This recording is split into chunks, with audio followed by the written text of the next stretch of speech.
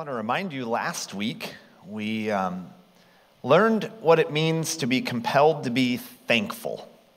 And I know for me it has been a great exercise to try to replace the complaining or the knee-jerk reactions to things with thankfulness. It's been a great lesson, and it's actually infiltrated many other areas of life. And so I want to remind you of some questions. Are you thankful for everything that God has done for you? Are you thankful for what He's currently doing for you? Are you thankful for what He is going to do for you? Are you thankful for who He is?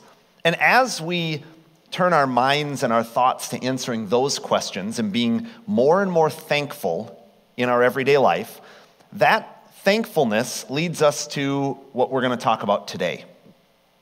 Today we're going to discuss what it means to be compelled to be generous. So as we grow in thankfulness for who God is, I believe that we can't help but be generous. We express that thankfulness because when you recognize the work that Jesus Christ did for us, and then that work is for all people, and it's the most important work that we can talk about, that we can base our lives on, then everything that we do is an expression of that great work that Jesus did for us. And it causes us to be generous. It causes us to be generous with our time so that we want to give more and more to the work of Jesus Christ. It causes us to be more generous in the way that we serve other people. So the time that we used to have set aside to care for just self, and we were selfish by nature, now suddenly we want to care for other people. And so we're generous with how we care for others. And then, of course, the one that nobody wants to talk about, we're more generous with our money, because suddenly there is no greater work that our money could do than to serve the Lord. And so now all of a sudden we're generous in many categories of life. And I believe some of it comes from this idea of being thankful. So today, I don't want to place any obligation on anyone. We're not going to talk about the criteria that are needed for finances and for planning your time and all of that. We're not going to bind it by any sort of predetermined amount. What we are going to talk about is what Scripture says is a heart of generosity. And because the Holy Spirit lives in you as a believer of Jesus Christ, then you're going to express that generosity with no limits. That's the great thing about the work of the Lord. So I want to preface this by saying we're not going to have a list of to-dos, because that is not what Jesus Christ is about. He works from the inside and He expresses who He is, and He'll express that in generosity. But I want to frame today around the idea that Scripture talks about many different applications of generosity in different areas, and I've mentioned a few of them. But I want to point out to you a verse before we read our passage, a verse from Matthew 23:23. It says this: "Woe to you, scribes and Pharisees, hypocrites, for you tithe mint and dill and other spices, but you have neglected the weightier matters of the law, justice and mercy and faithfulness. These you ought to have done without neglecting the others." So the point that's being made here is we could very easily be meticulous about one area of generosity, thinking that our detail in that one area makes up for all of the other lack of generosity in other areas, and we ignore the weightier matters. And we're going to get to some of the application of that, but the point that we're saying here, that Scripture is saying, is that we are not to neglect any application of generosity. We are to be growing in generosity every day as we grow in the knowledge of who God is and what He has done for us. We need to be generous in how much we talk about Jesus, how much we serve Jesus, how much we help others, how much we give financially, and the list goes on and on.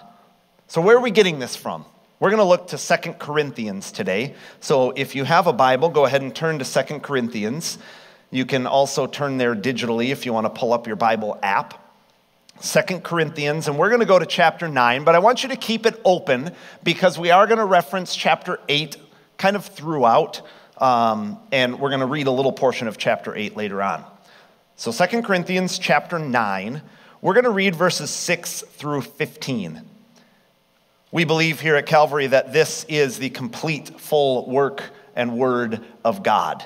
And so as we believe that and as we read that, we stand in the reading of the presence or in the reading of God's word. If you're able to stand, please do so. Turn your hearts in reverence before his spoken word. 2 Corinthians 9, starting in verse 6.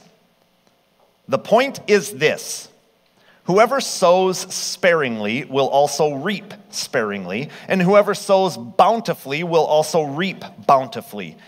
Each one must give as he has decided in his heart, not reluctantly or under compulsion, for God loves a cheerful giver. And God is able to make all grace abound to you, so that having all sufficiency in all things at all times, you may abound in every good work. As it is written, he has distributed freely, he has given to the poor, his righteousness endures forever. He who supplies seed to the sower and bread for food will supply and multiply your seed for sowing and increase the harvest of your righteousness. You will be enriched in every way, to be generous in every way, which through us will produce thanksgiving to God.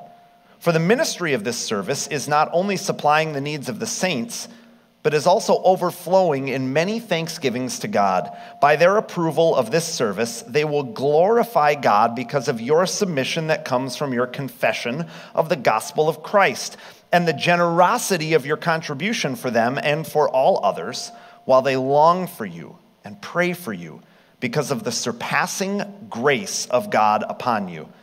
Thanks be to God for his inexpressible gift. You may be seated. Remember, keep your Bible open because we're going to reference not only what we read, but a few verses in chapter 8 as we go. But as I read that verse or that passage, and as I pondered the idea of generosity, of course, the first thing that came to my mind, and the first thing that has probably come to your mind, and it may even be shutting your brains down right now, is, oh boy, he is going to take another offering. He wants more of our money, right? Generosity is way bigger than that. And so I want to point us to what Scripture tells us is the motivation for generosity. If you're following along on the screen, you'll see some notes. You can pull up your Church Center app, and those notes are going to be in there. You also can grab a copy if you haven't done so, and you can fill in those blanks. But the very first blank that you want to fill in is, what is the motivation for generosity? And so there's a whole bunch of these, and I'm going to try to move through them relatively quickly. But the first thing I want to point out is generosity is the expression of our gratitude. I mentioned thankfulness. We talked about that last week. We introed it this week. And the idea is that if you aren't filled with gratitude, then you're not going to be generous. Because all of a sudden, if you don't have the proper motivation for that generosity, then it's no longer generosity, it becomes an obligation. So some of you this morning may have shown up with what you're in your mind, you're thinking of generosity as money, tithe, right? And you may be doing it out of an obligation, grudgingly.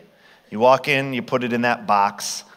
But that's not the heart of generosity. The heart of generosity comes from this gratitude of who God is and what he has done for us.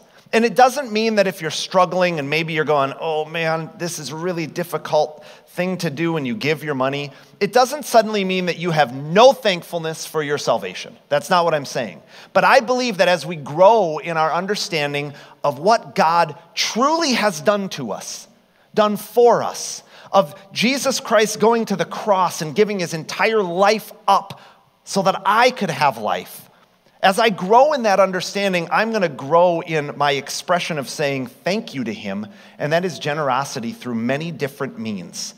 It's easy for our tank of gratitude, if you will, to become emptied by negativity, forgetfulness, circumstances, etc. And so then that gift that God gave us, the thing that's supposed to be our first love that is motivating everything else, compelling us by the love of Christ, suddenly it's not as important as what it once was because other things have overwhelmed us. And so getting back to the motivation for generosity, I believe generosity is an expression of our gratitude. Do you see what it said in verse 15 of chapter 9 at the very end? Thanks be to God for his inexpressible gift. Isn't that a great tie-in to last week with thankfulness? That everything that we're doing, and I mentioned that car that pulls out in front of you and you slam on the brakes, our first reaction is not, thank you for your inexpressible gift, God, right? But if that's penetrating our mindset so that as we express the different things in life, we're expressing our heart. And if our heart is filled with Jesus Christ and we are in the presence of the Holy Spirit, he fills us, then the things that come out are going to be expressions of gratitude and thankfulness. Thanks be to God for his inexpressible gift.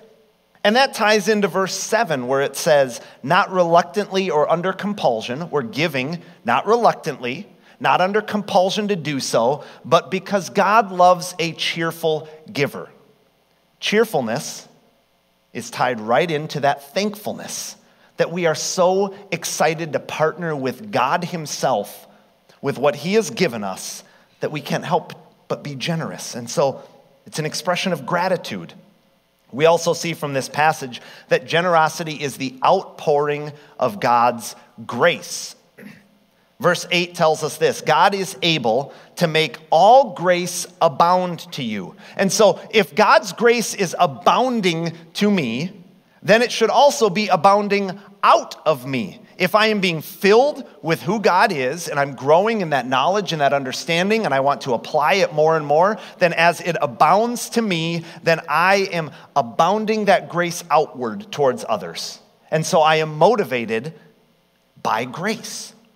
The second part of verse 8 says this, so that having sufficiency in all things at all times, you may abound in every good work. Do you remember I always point out to you these words in Scripture that we ignore all the time?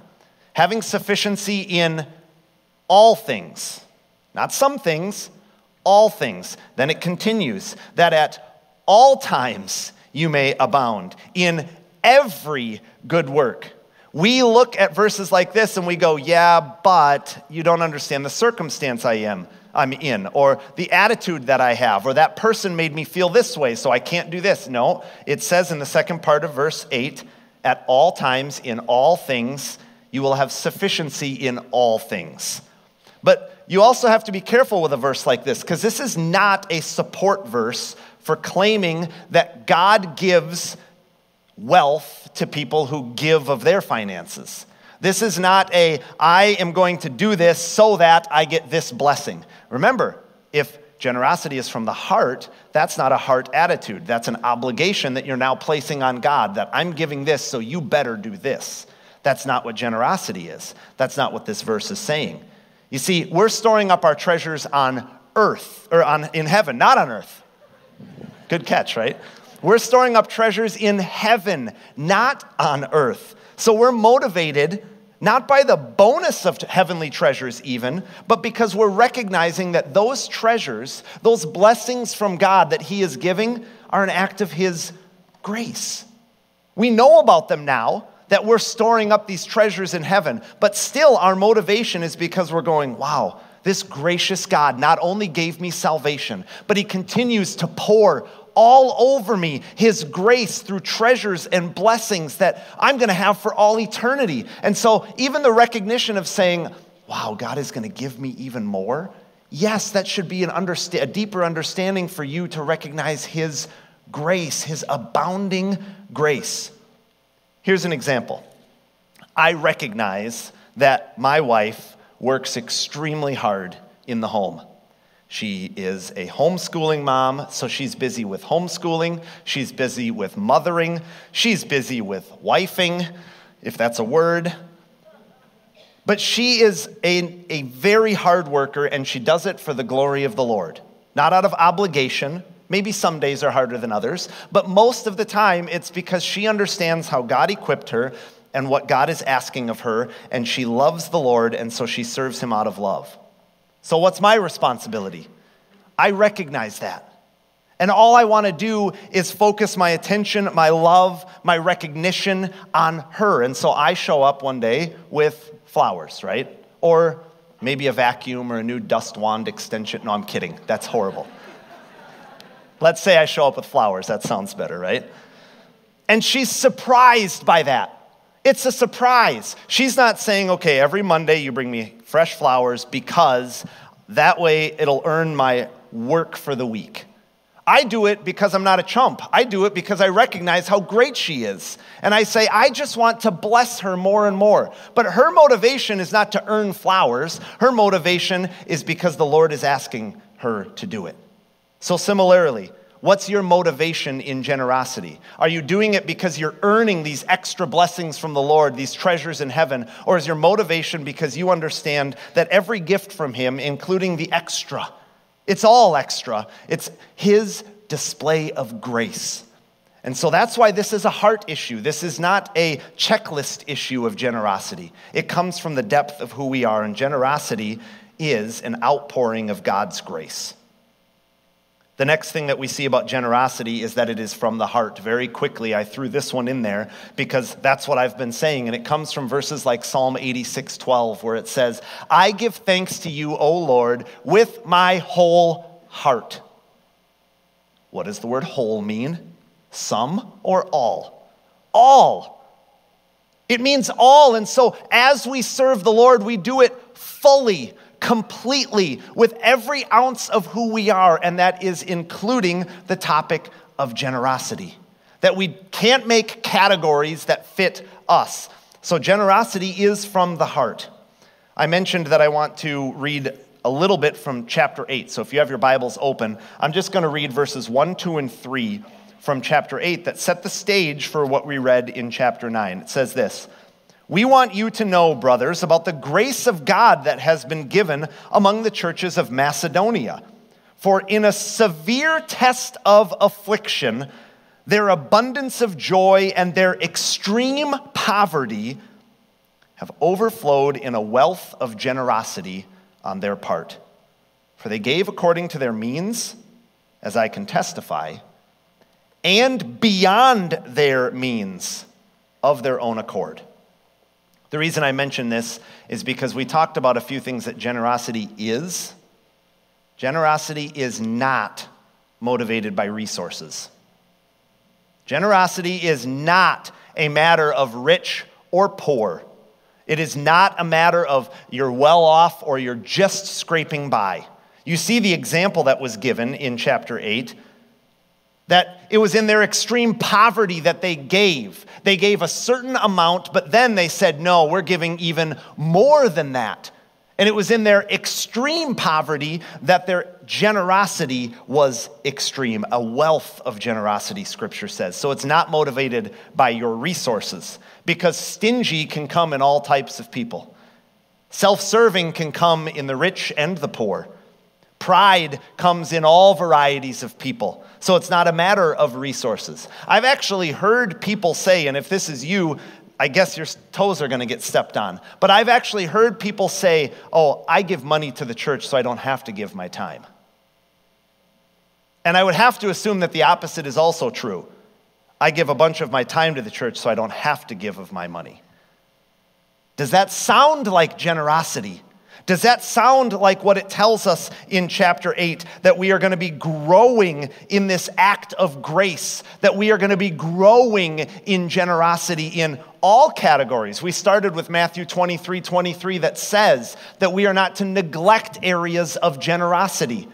That sounds like we're neglecting areas of generosity. And so generosity is not motivated by resources. Generosity is also not a predetermined amount of time or money or time spent helping others. It's not predetermined, because if it was predetermined, then you have it down to a science, and now it's just a formula that you plug into your life. Now it is just an obligation that you have applied to your life. Generosity is not those things. It is not a predetermined amount of time. And so as we get into the application of generosity, it's not determined by your comfort, your calendar, your budget. It comes from your heart. You are compelled to be generous because of the love that Jesus Christ displayed for you on the cross, that he gave up everything. Generosity is connected to our growth in the knowledge of God and our own salvation.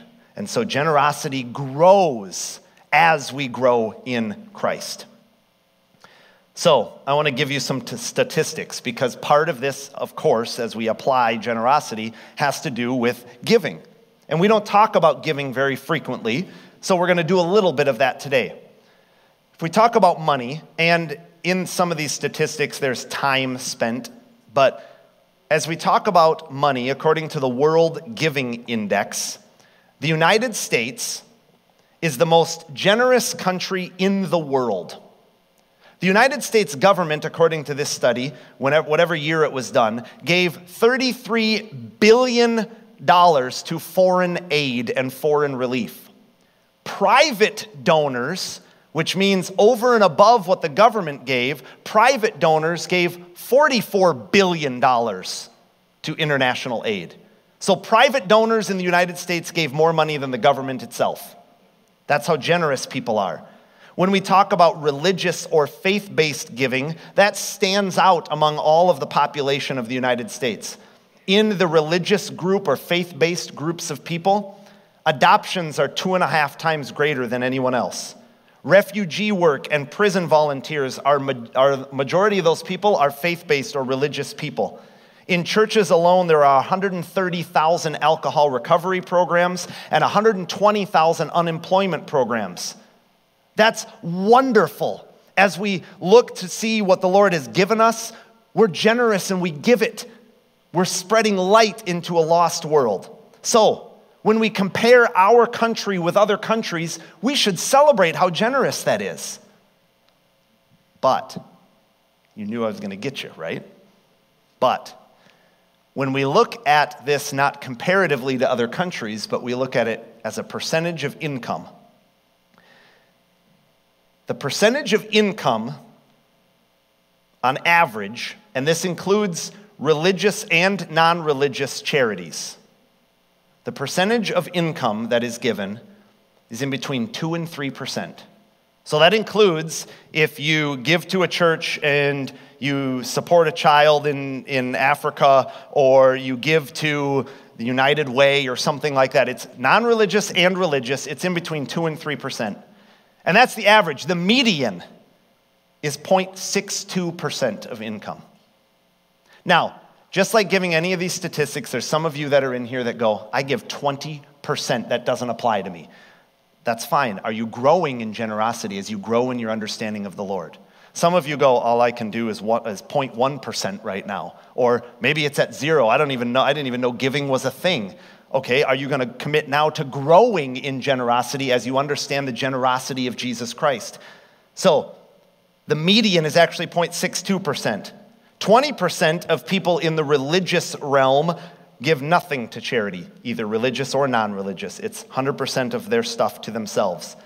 And here's a fascinating number. If 90% of committed, born-again believers gave a standard of 10%, say that one more time. If only 90% of committed, born-again believers gave 10%, it would increase giving by $133 billion to churches. Increase $133 billion.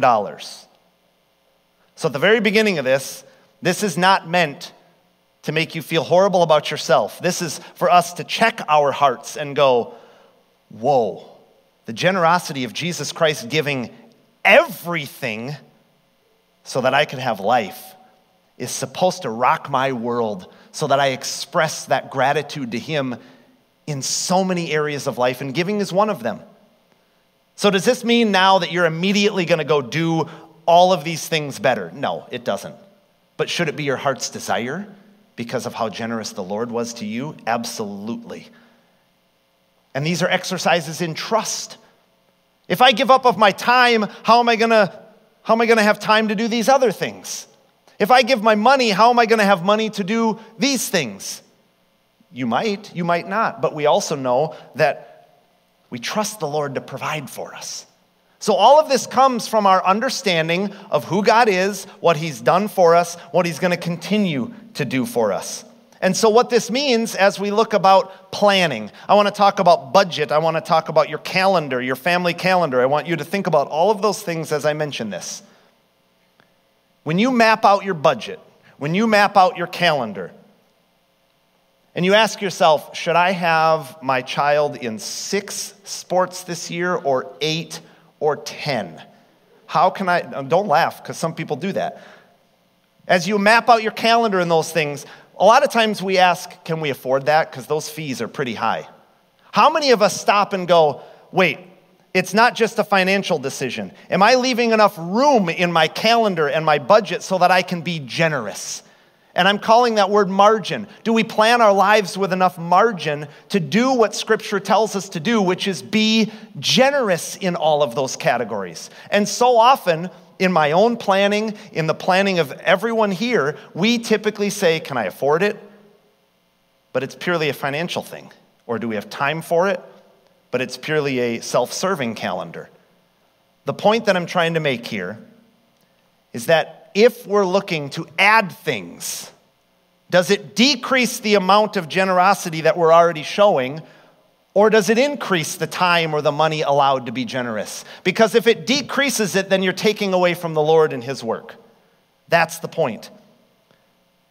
This week, as I was going through this and I kept having these ideas of my time or my money, I thought of my youngest son, Sully. He's 5 and he's learning how to use air quotes. And it's really funny when he gets them right, because you're like, whoa, that applied. That's really funny. But he gets them wrong quite frequently. And so the reason I was thinking about that is because as I was thinking about planning for margin in our lives, I realized that I was saying things like our money or my money and my time. And I thought of Sully, and it made me chuckle because I could see him sitting at the dinner table saying something like, Mom, is this meatloaf? Or like, I don't have an exact example, but he would do things like that at the dinner table, and we'd all laugh going, where did this kid learn air quotes? But the idea is a lot of times we plan our budget and our calendar because it's our money and our time, and it's humorous because it's all God's anyway. And he's looking for us to trust him by being generous. Even in chapter 8 of 2 Corinthians, where it says it was a wealth of generosity that they showed. That's what the Lord is looking for. It's not our money and our time anyway. It's him. Are we being faithful with it? And the point here is that generosity is not based on resources. It's not a predetermined amount of time, because generosity comes from Christ. You saw in chapter 8, verse 9 that I read, it says, for you know, actually I didn't read that, but let's read it now. For you know the grace of our Lord Jesus Christ, that though he was rich, yet for your sake he became poor, so that you, by his poverty, may become rich. Kevin DeYoung says this about that particular verse. How can that not change everything? You know what it is. If you are a true, born-again, justified, on your way to heaven believer, you know what it is to be shown mercy. You know what it is to be given more than you deserve. You know what it is to have someone take pity on your poor, wretched soul. It's no surprise then that we would be generous. How could we not? Paul says, you know the grace of our Lord Jesus Christ, that although he was rich, yet for your sake he became poor. He left the glories of heaven to be born of a woman, born under the law, born in the squalor of a borrowed stable. He who had all riches imaginable did not count equality with God a thing to be grasped, but made himself nothing, taking the form of a servant, being made in the likeness of men. I started by telling you that we were not going to give you exact definitions of what this looks like. Don't interpret what he said or what that verse said, that suddenly you need to sell everything that you have and you need to live this horrible, low life. That's not what it was. Studies actually show Jesus was a middle-class person, even though he had no head to lay his home, or no head to call his home, or to lay his head. No home to lay his head. Thank you. Just winging it at this point, right? So it's not that you have to take the example of what someone else did. I know that there's pastors out there that have said, I'm selling everything and I'm living in a box. That's not what this is saying. Because generosity comes from the heart. Your recognition of who Jesus is, what he has done for you, what he continues to do for you, how he has treated your poor, wretched soul. That because he was rich, he became poor so that me as poor can become rich. That is what this is saying.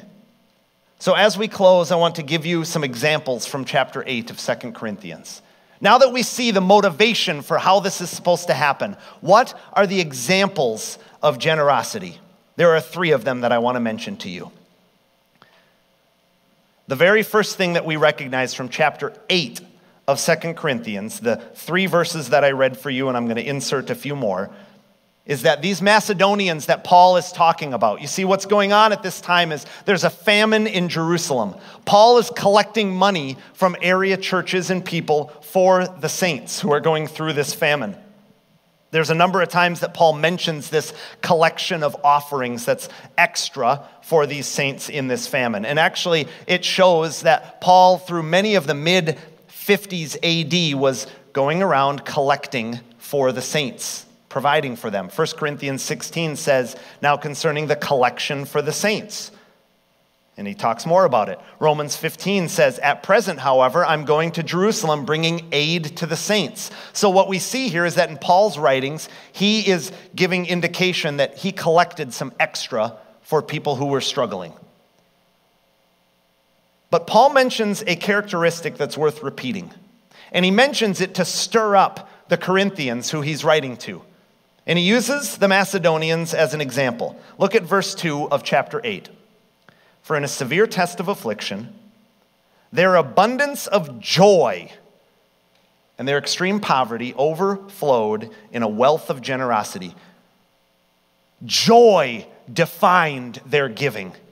The Macedonians were so excited to join in the giving that even in their extreme poverty, they gave joyfully. Joy means to be glad. They were glad to give. And you remember verse 7 that we read from chapter 9. It says, cheerful. The Lord loves a cheerful giver. That word cheerful is where we get the word hilarious from. So, giving is so joyful, is so exciting to give because of what the Lord has given me. I want to partner with him. I can't help but give to the cause of Jesus, that I do it joyfully, that it's almost hilarious how fun this is. That's the idea that we're getting from here. And some of you might scoff at that, but I think you should try it sometime. Because when you see what the Lord can do with even just a little, it's kind of a hilarious thing. Because it doesn't make sense. We look at it and we say, this is only $1 that I'm giving. And the Lord says, I'm looking at your heart, and you gave even just a little bit.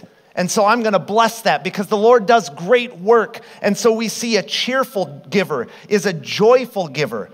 And then to drive the point home, look at verse 4. These people, these Macedonians, were begging us earnestly for the favor of taking part in the relief of the saints. They were begging to give. Are there more opportunities that we can give? Can we give more of what we already gave?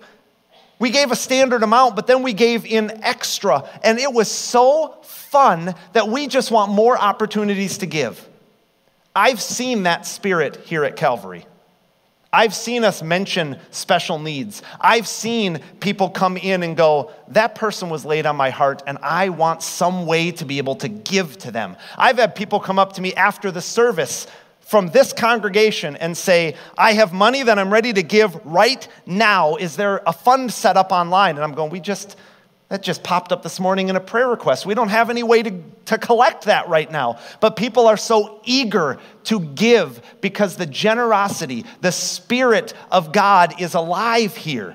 The spirit of recognizing who Jesus is to you is alive. And some of you have seen it. Some of you have been recipients of it. Some of you haven't taken part of it at all. But that is the goal, because generosity overwhelms our heart and we express it and we do it joyfully, as we see in chapter 8. But the other thing that we recognize is that giving is also sacrificial. Generosity means that you're doing something for someone else that maybe you can't do for yourself anymore. It's sacrificial. There were words used throughout verses 2 and 4 of chapter 8. It says they were in extreme poverty. So remember how I said generosity is not motivated by resources? Here's an example. They had nothing. They were in poverty, and they were generous enough to be announced by Paul and used as an example of generosity. So we can't get in this mindset that I have so little, I can't be generous. Doesn't matter. It's a heart attitude, and we have to be able to give sacrificially out of extreme poverty, it says. Verse 4 says, according to their means, so they gave a percentage maybe, and then they said, but I'm so generous that I'm going beyond our means of their own accord. It wasn't under compulsion. Paul didn't go to them and say, check this box, hurry up, and you better give because you're earning rewards or anything like that. It wasn't under compulsion. So they gave a standard expression of generosity, and then they gave even more out of their extreme poverty. I mentioned margin earlier. Margin requires us to have sacrifice in our life. It means that maybe we have to reprioritize our budget. Maybe we have to reprioritize our calendar. We have to start saying no to things so that we can be able to say yes to being generous to people when they need help, when they need to be served, when they need to be cared for. It means that we have to have margin. And some of you are going, oh man, he's really laying it on that we need to sacrifice and live simply and all of these things.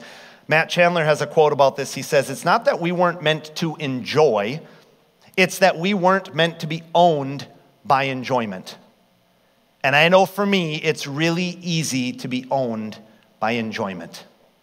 And I think if we took a look at our own calendars, if we took a look at our own budget, it would be very easy to see that we are owned by enjoyment. Have fun. Do the things that the Lord has blessed you with, but is there enough margin to be generous? Because generosity means giving sacrificially, means giving joyfully, but it also means giving graciously. Verse 9 says, you know the grace of our Lord Jesus Christ, that though he was rich, he became poor, so that you might become rich. What grace of God. Everything that we have and see and understand is a gift from God because of his rich grace. You see, giving out of compulsion or guilt or obligation, those are temporary motivations because suddenly I'm not going to feel guilty anymore, so I stop giving. I'm not going to feel obligated anymore, so I stop giving. I'm not going to have the resources I once had, so I can stop giving. Giving is not motivated by those things. It's because of God's grace that we give. And God's grace, it tells us, is sufficient for us. Later on in 2 Corinthians, Paul says, my grace is sufficient for you. He writes that about what Jesus teaches him. And I know that that was in dealing with Paul's physical affliction, but the application is that God's grace is sufficient for you in all areas. Paul mentions in verse 10 of 2 Corinthians 12, he says, for the sake of Christ then, I am content with weaknesses, insults, hardships, persecutions, calamities. I underline the word hardships in my notes because hardships is so often the thing that shuts us down from being generous. It shuts us down from donating, from serving, from giving of our time. And we say, this is going to be a difficult thing for me, so I won't do it. And Paul is saying, no, God's grace is sufficient for you so that even in the midst of all of those things, you are still so motivated and compelled to be generous because of the love of Jesus Christ. That is what he is saying. The word grace, as we look at giving graciously, in those two chapters of 2 Corinthians 8 and 9, it's used 10 times. It's kind of the theme word of those two chapters. And so my challenge for you is that when we look at our possessions, our time, our ability to help others, do we recognize that those are all gracious gifts from God in the first place? Are we committed to spreading this grace to others? Are we committed to growing in grace? Take a look one last time at chapter 8 of 2 Corinthians in verse 7. It says this, but as you excel in everything, so as believers, we're to be growing all the time in every category, not neglecting one category or another, as you excel in everything, in faith, in speech, in knowledge, in all earnestness, in our love for you, see that you excel in this act of grace also. Not only are we to excel in everything, which means you're never done growing, but grace is one of the areas that we all need to grow in and excel. And as we give, as we are generous with our time, with our resources, with our serving others, we do it joyfully, we do it sacrificially, and we do it graciously. So I want to give you a quick plan. If you wrote the word plan, P-L-A-N, down the side of your paper, this is a quick plan that you can pray about, you can apply. It's a very simple application, but I think it fits as we close here. The P stands for pray. Pray for a generous heart.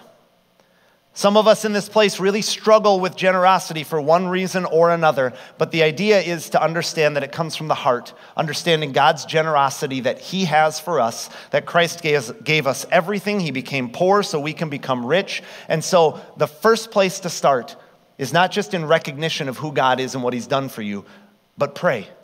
Tell the Lord that you want to be overwhelmed with His heart of generosity, making you generous as well. Make people a priority over prosperity. Pray for a generous heart.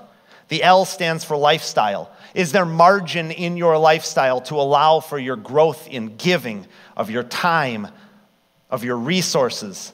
Or is that margin always very quickly used to upgrade your living? We need to allow that margin of generosity. So the L stands for lifestyle. The A in plan stands for accountability. Of course, because it's a heart thing that we have a heart of generosity, that accountability starts before the Lord. However, it's really nice to have face-to-face help from others. So find that trusted person who you can honestly say, I need better help with being generous, and I want you to call me out. So the A stands for accountability. And finally, the plan for generosity, the N stands for no limits. And this is the overwhelming part for me, because as I think about no limits, it scares me from a material standpoint, from a resources standpoint. But when I think of Jesus Christ, my Savior, who went all the way to the cross, who gave His life for me, how much God loves me beyond measure. Thanks be to God for this inexpressible gift. When I think of no limits, I can't help but say, Jesus gave it all for me, and here I am basically hoarding things instead of having that full, no-limit heart of generosity. And for me, I need to be able to trust in His provisions and His promises, and I need to be generous. My prayer is the same in this place. I am so thankful for the generosity in this place. But I also know from Scripture that we're not done growing. We're not done growing in these different areas that Paul mentioned. And so I know that each one of us can hold each other accountable as we seek to demonstrate the generous heart of God into this world. Would you pray with me? Father, I thank you for the words that you have given us in Scripture. I thank you for the words that you prepared through me this week. But I also thank you for your wonderful gift of grace, that as we hear challenging things, and typically money and time are things that we rear up and we say, I just don't want to talk about it. I thank you for your gift of grace that allows us to be convicted, but not alone. That you work on our hearts and you squeeze those areas that are painful, but you are right there with us, reminding us of your provision, that we can trust Almighty God with these difficult things, that we can grow with you and in you, not separate from you. So I thank you for your encouragement and your grace. Lord, would you guide every aspect of our life, whether we're in poverty or whether we have an excess. Would you remind us of the heart that we are to have for our Savior, Jesus Christ? And would you let that be the starting point as we express generosity to each other and to a world that needs to be told about Jesus in a generous amount and the great love that you have for us. Thank you for today and the teaching that you provided. In Jesus' name we pray. Amen. I want to read to you one more time, 2 Corinthians 8:9, followed by Ephesians 5:2. As we are prepared to go into a dark world that needs to understand who Jesus Christ is. For you know the grace of our Lord Jesus Christ, that though he was rich, yet for your sake he became poor, so that by his poverty you might become rich. And Ephesians says this, Christ loved us and gave himself up for us. The generosity of Jesus Christ to say, I love you so deeply, so much. I'm so in tune with the will of the Father that the will of the Father says, I want what's best for my children, and they need a way to be in right standing with God himself. And so Jesus Christ took your place. Jesus Christ went to the cross so that you could have life and have life to the fullest. That is the motivation as we go into a dark world that needs to see what the love of Christ looks like. Go and be compelled to be generous because of Christ's love for you. Thank you so much for worshiping with us today and studying God's Word. I'm just glad that you joined us, and I know that many of you were impacted by today's service. If you have any questions about anything you heard or any songs that we sang or any other element of our service, please reach out to us at calvaryauclair.org. More importantly, if you have any questions about who Jesus is, you're wondering why we praise the name of Jesus. Maybe you heard us refer to him as Savior, and you don't know what that means. I don't want you to go any longer in life without knowing who Jesus is. He is my Savior. I want him to be yours as well. So would you please reach out to me through that website? I would love to talk more with you. And once again, I thank you so much for joining us in worship today. Have a wonderful day.